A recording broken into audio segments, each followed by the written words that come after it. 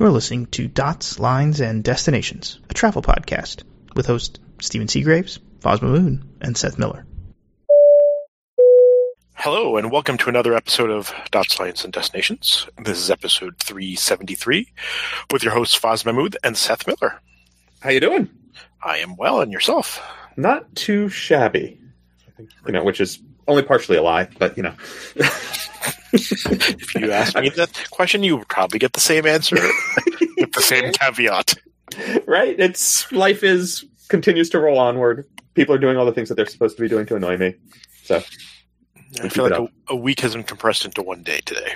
Yeah. It's only Monday, Lemon. Exactly. So I think we should start. I want to rearrange the topics a little bit here, but breaking news this evening as we record this on Monday night: Spirit Airlines, in an effort to match its soon-to-be new merger partner Frontier Airlines, has decided to have a network outage. So I think, did we talk about that last week? No, I'm like, is Frontier having an outage, or did they have an outage? So did we talk about the merger? I think we missed that because we recorded over the weekend and it happened Monday. So we need to put that on the conversation, on the topics too. So yes, Frontier and Spirit announced roughly $6 billion merger plans last Monday. And then promptly Frontier's network went offline and they had to ground flights for a few hours. So poor timing. Plenty of jokes made about someone obviously didn't pay the merger fee, etc. But putting the outage network out, and Spirit is having an outage on Monday evening of this week. So that's where that reference comes from. But putting those outages aside, Frontier and Spirit, magic together? What do you think? Will they rename it America West? Ooh. Given that Frankie's at the lead of it all? So there is that factor. Is it Bill Frankie, right?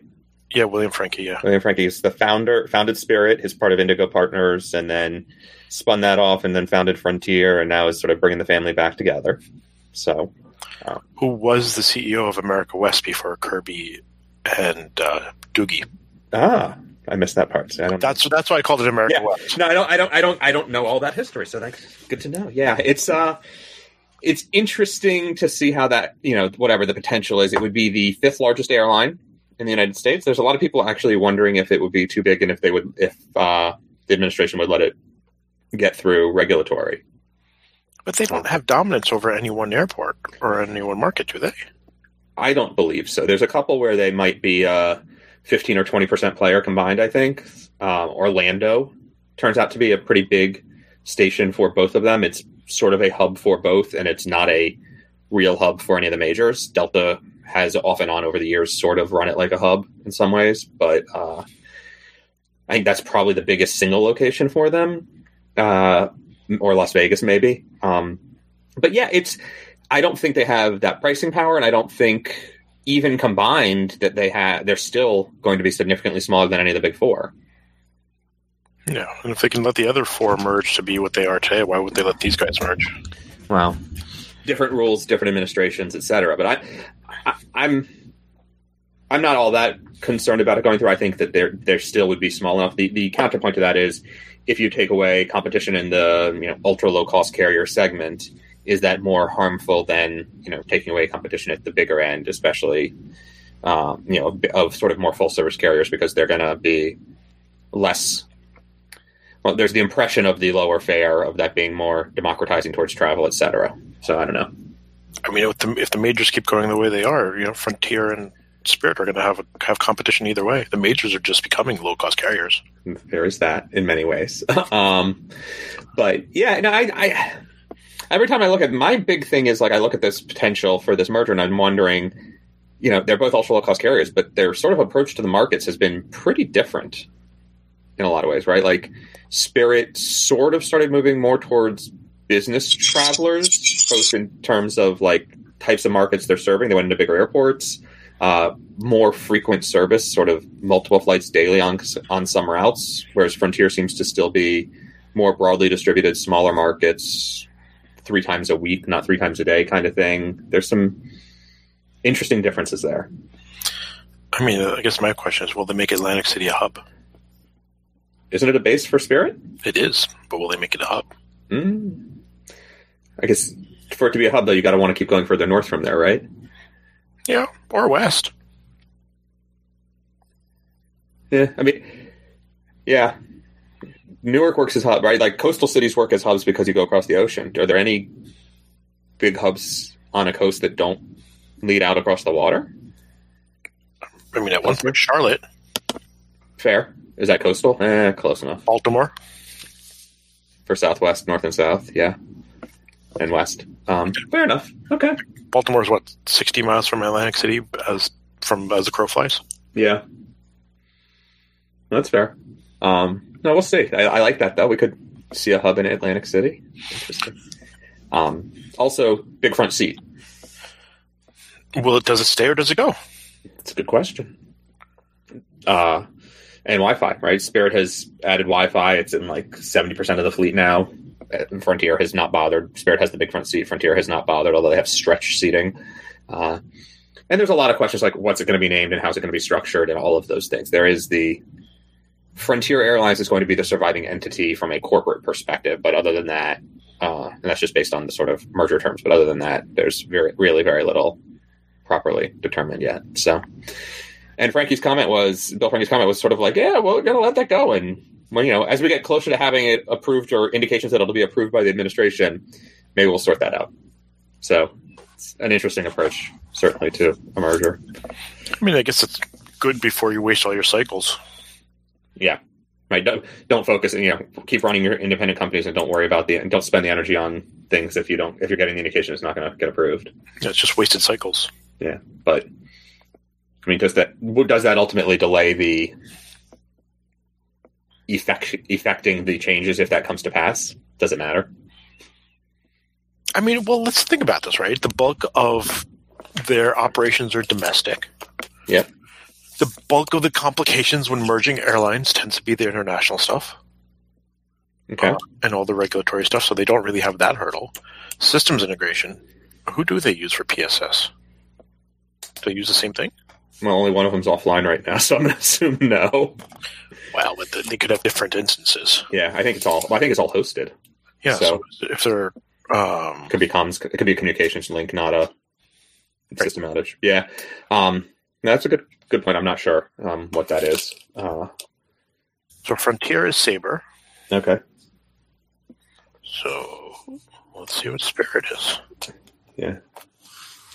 But yeah, no, you're right. I guess the number of systems that have to come together. I mean, right, like different engines on the A320s is kind of an issue, but not really. Like you set up maintenance and you do it, and you make it happen. So Spirit is using an Amadeus acquisition. Okay. So they've got some complications there, but they don't book out the full 330 days. Yeah. So they have that working like literally, what is it, the 90 days that they book out, Jen-Ray? Their schedules are open further out than that, but I think the volume of bookings, I think we've seen a number of airlines in recent PSS migrations do that sort of, I think they call it a drain off or something like that. At some point, all new bookings go into the new system and old bookings are stay in the old system. They sort of migrate them over as needed rather than a one-off massive cutover. Yeah. And I imagine the bulk, I imagine it wouldn't be too complicated if they do it right. Yeah. Right, the messiest of the big three was United Continental because they were on two very different PSSs and they just went for the hog wild merge everything approach. Yeah. Delta Northwest was easy because they were both on WorldSpan. And AA took the drain approach. Yeah. But still had hiccups. Sure. But that was because they learned from the America West merger. Yeah. So even despite how complex it was, the United Continental one operationally wasn't terrible. There were other challenges making sure everything, the nuanced stuff worked, but like dispatch didn't go down. Dispatch didn't go down, but people's PNRs went missing. Upgrades didn't get processed. Seats got lost. Yeah. I would say that was a bit of a disaster. Yeah. Demanding all these upgrades, really. I mean, the best story out of all that is, I don't know if you know, and I know it's not common knowledge, but after the fact, when they discovered that upgrades weren't clearing, a common friend of ours was manually running a query in their data warehouse to see who should have gotten upgraded and doing it herself. Wow. That's crazy. But it's the same airline that used to run a major portion of their website off of an Access database. So stranger things have happened. We are talking about an industry that uses technology from 40, 50 years ago. And is proud of that. Yes. So shifting gears a little bit to the modern new from the ancient. Did you see the new Finnair business class seat? I did. The Air Lounge is the branding of it from Collins Aerospace. So, which I guess is the same company that used to be BE Aerospace, is that whole seating product line. So known for a variety of different business class products. It doesn't have moving parts, really. I didn't notice that part. So it's cocoon shaped and fixed shell and privacy and sort of angled out, and it's a 1-2-1 layout, and the center divider goes down. It's a lot of the sort of bog standard table stakes, whatever you want to call it, to get to being a proper business class cabin. It's got the sort of slightly angled footwell situation. There's the part where your feet go down as you sort of like walk into the seat space. And there's a gap there that comes up to create the full bed, but the seat itself doesn't really have a recline. It doesn't have like a moving back. You get pillows and blankets and other things to help you become comfortable in the space, but it doesn't really. It's not like, so good news, bad news. The servos and motors can't brake. It's much lighter because of that. It's much less complex, so it's lower costs at a variety of levels. But will it still, will passengers still be keen on that? Hey, that's a good question. I guess if it's a lie flat, will most customers even realize? Right. And so, right, I mean, you sit in your seat, you have your dinner, whatever. Maybe you sort of lean against the side wall and prop a pillow against your back to watch a movie, and then you lay down to sleep. Like, do you need the sort of infinite recline angle options? I don't know. I mean, I'll say one of the problems with at least the Polaris seats, and I think this carries over to some of the others, right? There's no such thing as recline now. It's just recline and forward. What do you mean recline and forward? It's just like up or down? No. As you recline, the seat itself starts moving forward. Right, because you get closer to the screen, so if you're trying to maintain distance from the screen or you don't want to feel so cramped, you can't have a recline and not be getting closer to the screen. Yeah. Push the tray table out of the way with your stomach. Yeah, exactly. Kind of thing, yeah. No, I know what you're saying. I think it's a function of, and yes, you're right. I think that has shown up on more and more new seat designs of late. It has to do with the way the motors are set up and the track of what the recline is to let that sort of relatively tall seat back become the top half of the bed. Well, and I think it's also what gives the person behind you a stable front. Yeah. Right? If there was a moving seat or something, then it wouldn't be always stationary. Yeah. No, I mean, you absolutely need that fixed shell. I think, I'm trying to think of the last sort of true lie flat business class product I've seen that wasn't a real shell like that. And there's a couple out there, but nothing recent. So that is definitely part of it. But yeah, that is a good point. I hadn't thought, God, it's been so long since I've gone long haul flying. I feel like, but yeah, no, the sliding forward bit is challenging. So yes, this won't slide you forward because it can't slide you at all. Exactly. New premium economy also. It's good. They're actually launching. This is the first planes that'll have premium economy on them for Finnair. I think first flights are in early March. 330s and 350s are getting converted. So fancy plates. They're known for their stylish design. I've actually never been on Finnair. Oh, I've flown them in coach to Vilnius when we went like 10 years ago, but it's been a while. I've had a number of reservations on them get canceled. Yeah. No, we shall see. They and the Marimekko, right? They have the Marimekko yes, patterned pillows and such. Even economy gets pillows, and premium economy gets a fancy neck pillow with a little clip to hold it onto your whatever, instead of a normal like bed square or whatever rectangular pillow. I thought that was interesting. Do you get to keep it, or do you have to return? It's unclear how many of them they expect will still be on the plane at the end of the flight. Because generally a neck pillow gets pretty damn close to you and like embedded in you. So I mean, yes, all pillows do. So yeah, but I feel a neck one gets even closer than. Yeah, I don't know. It's going to be interesting to see. I would imagine that many of those will find their way off the airplanes for one reason or another. So it's going to be one of those things that lasts for one season, and then they go, "This was a bad idea." Yeah, God, we expected 10% breakage, not 90%. Oops, disappearing. But yeah, it looks really nice. And again, it starts flying in March. They've got to convert.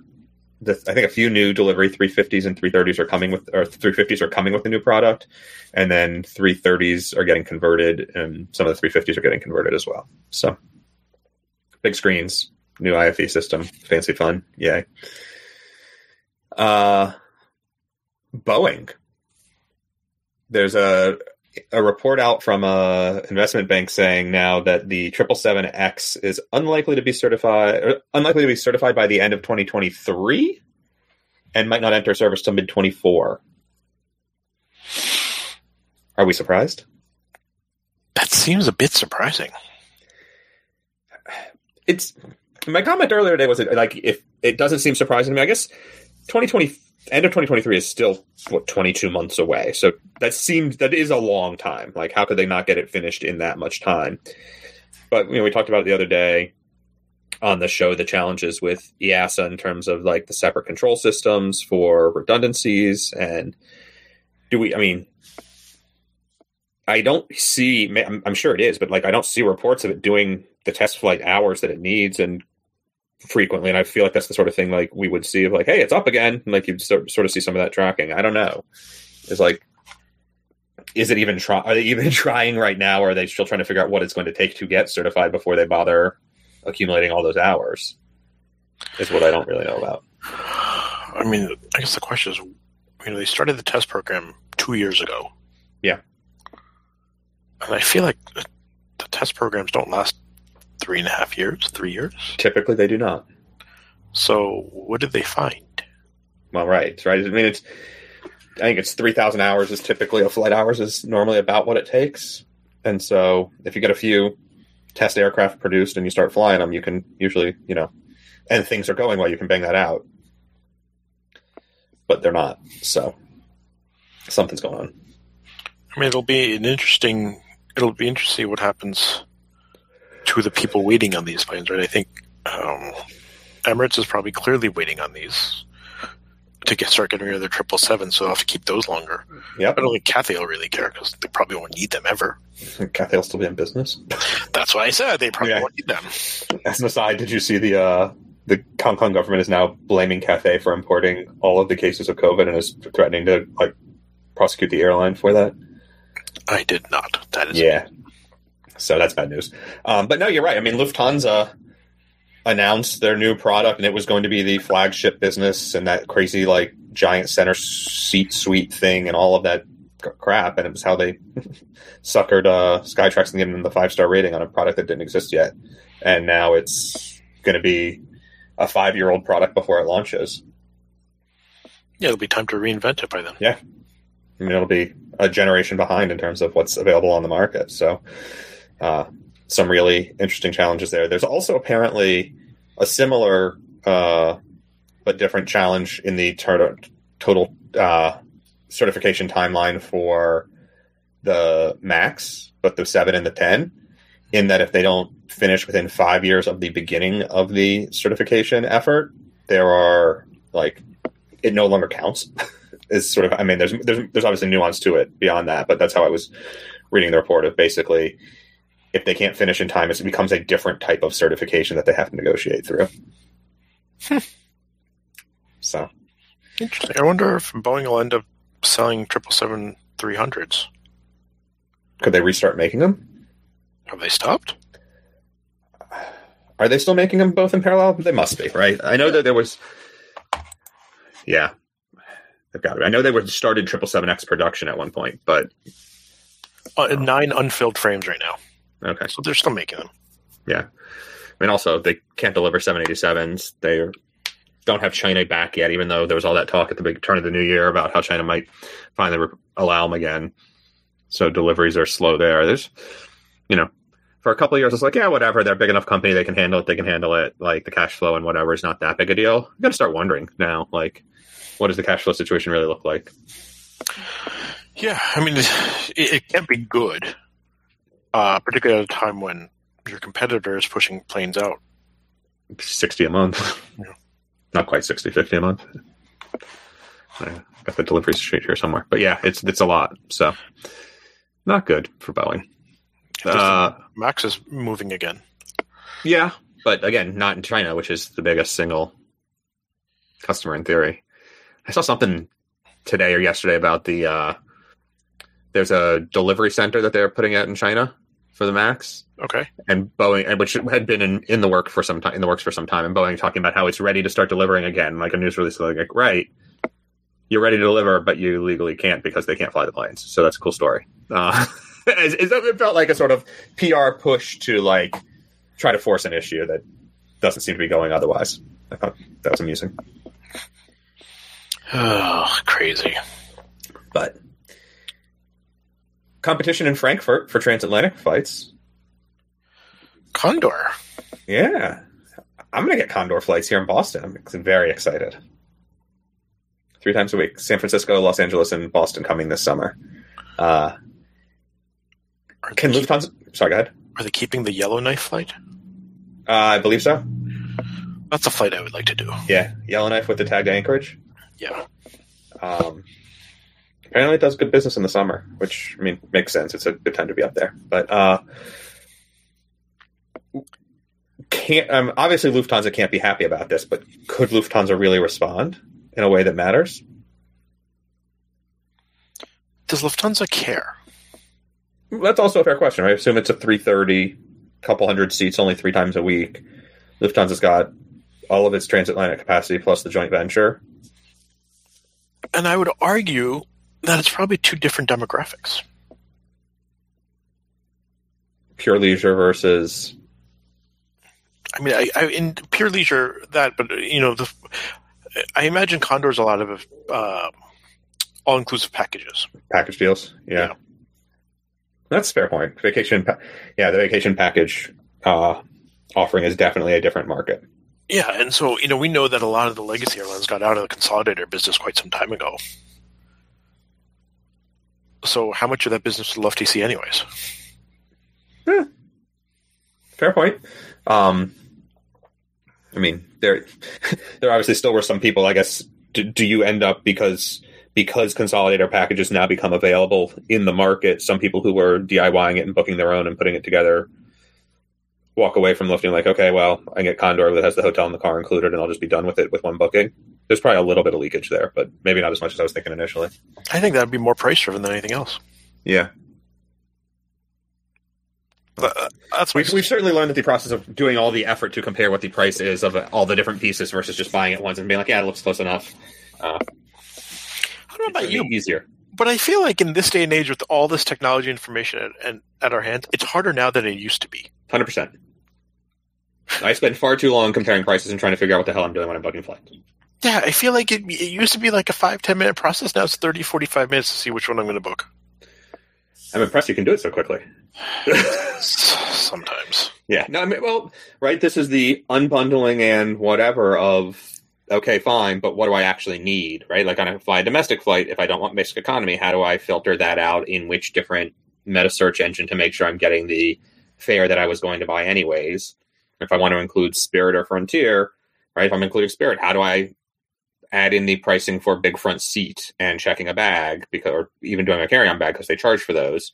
Like, how do I include that? And is it their bundled price or is it the other thing? Like, all of those processes are very difficult to comparison shop today. And it's, I love that all the others like, oh, NDC, it's going to make it easy to like shop for exactly what you want and this and that. And the reality is the unbundling and to an extent some of the NDC stuff makes all the fares much more variable and harder to compare. Well, and now, and the other thing I think that plays into this is the airlines are clearly playing some manipulative tricks because pricing varies. It used to be a price would stay the price for a little bit. Now subsequent searches can change in price, or you might get a different price in an app versus a website. Yeah, I had we were talking about this earlier. I found an award fair that historically, at least those were sort of, you had a chart and it's cost what it costs. I had one, and like I'm willing to accept that the chart doesn't exist anymore, but one way's pricing higher than round trips on United now, like half of a round trip. That makes no sense to me, but they're charging you a premium. Yeah, for the luxury of taking the flight that I wanted, I guess. Anyway, happier stories. The Portland airport carpet is coming back. That's exciting. It is. Did you know what the pattern on the carpet is? No. The pattern on the carpet was based off of the runway layout at the terminal when the carpet was designed. Oh. If there's a link in the show notes, if you click on it, there's a handful of pictures, and one of them is like the original, and it's like an overhead view of the like crazy layout of the runways. And I think there were some cross runways that now don't exist anymore, where the terminal sits now. There used to be like runways in that space, but there's an overhead view of that plus the carpet next to it, and you can see like the angles and the right angles and the lengths and the whatever matches the old runway layout. It's the black and white photo on that page, so it's pretty cool. Yes, but I was today years old when I learned that, so it's pretty cool. I wonder if they'll sell the carpet now so people can take it home. So they're not replacing the new carpet that replaced the old carpet. They're basically getting someone to remanufacture again, but it's only going to be in like the meet and greet area, and then like pockets of it hidden throughout the rest of the terminal as part of this renovations. It's too bad Steven's not here. He would have enjoyed this conversation, I feel like, as his home terminal. But it was super interesting to see that they're bringing it back and making a big deal of it, obviously. So people do seem to love that carpet. Last story, going to Ukraine anytime soon? No. Might not be able to fly there. Over the weekend, there was a story out that some insurance companies were no longer covering aircraft flying through Ukrainian airspace, commercial planes, which is bad news. And then there was a follow-up, I think late Sunday, that the government put up some amount of cash as sort of fronting the necessary insurance policy, indemnifying the insurance companies, right? We'll cover it. Here's a few $100 million. Please don't cut us off. KLM at one point announced that it was going to halt flights in and out. Some other airlines were sort of going, we'll say, playing it day by day. I think Air Baltic added a bunch of flights to try to get people who are trying to escape out or evacuate, whatever you want to describe it. So that is a very touchy situation, and one that I hope doesn't become the mess that I'm afraid it will. But commercial aircraft also affected. Yay. Not looking forward to that. No, indeed. I believe that's all we have for this week's show. There's a couple other topics we were going to bring up in the bonus section for our Patreon subscribers. Some labor strife at United and getting your rocket flight on. But in the meantime, feel free to leave us a comment or some feedback at Dots Lines if you like on Twitter, moredotsmorelines.com. Hit us up on Patreon, and for a couple bucks a month, get extra content as previously teased. And other than that, look forward to having you back with us next week. Take care. Take care.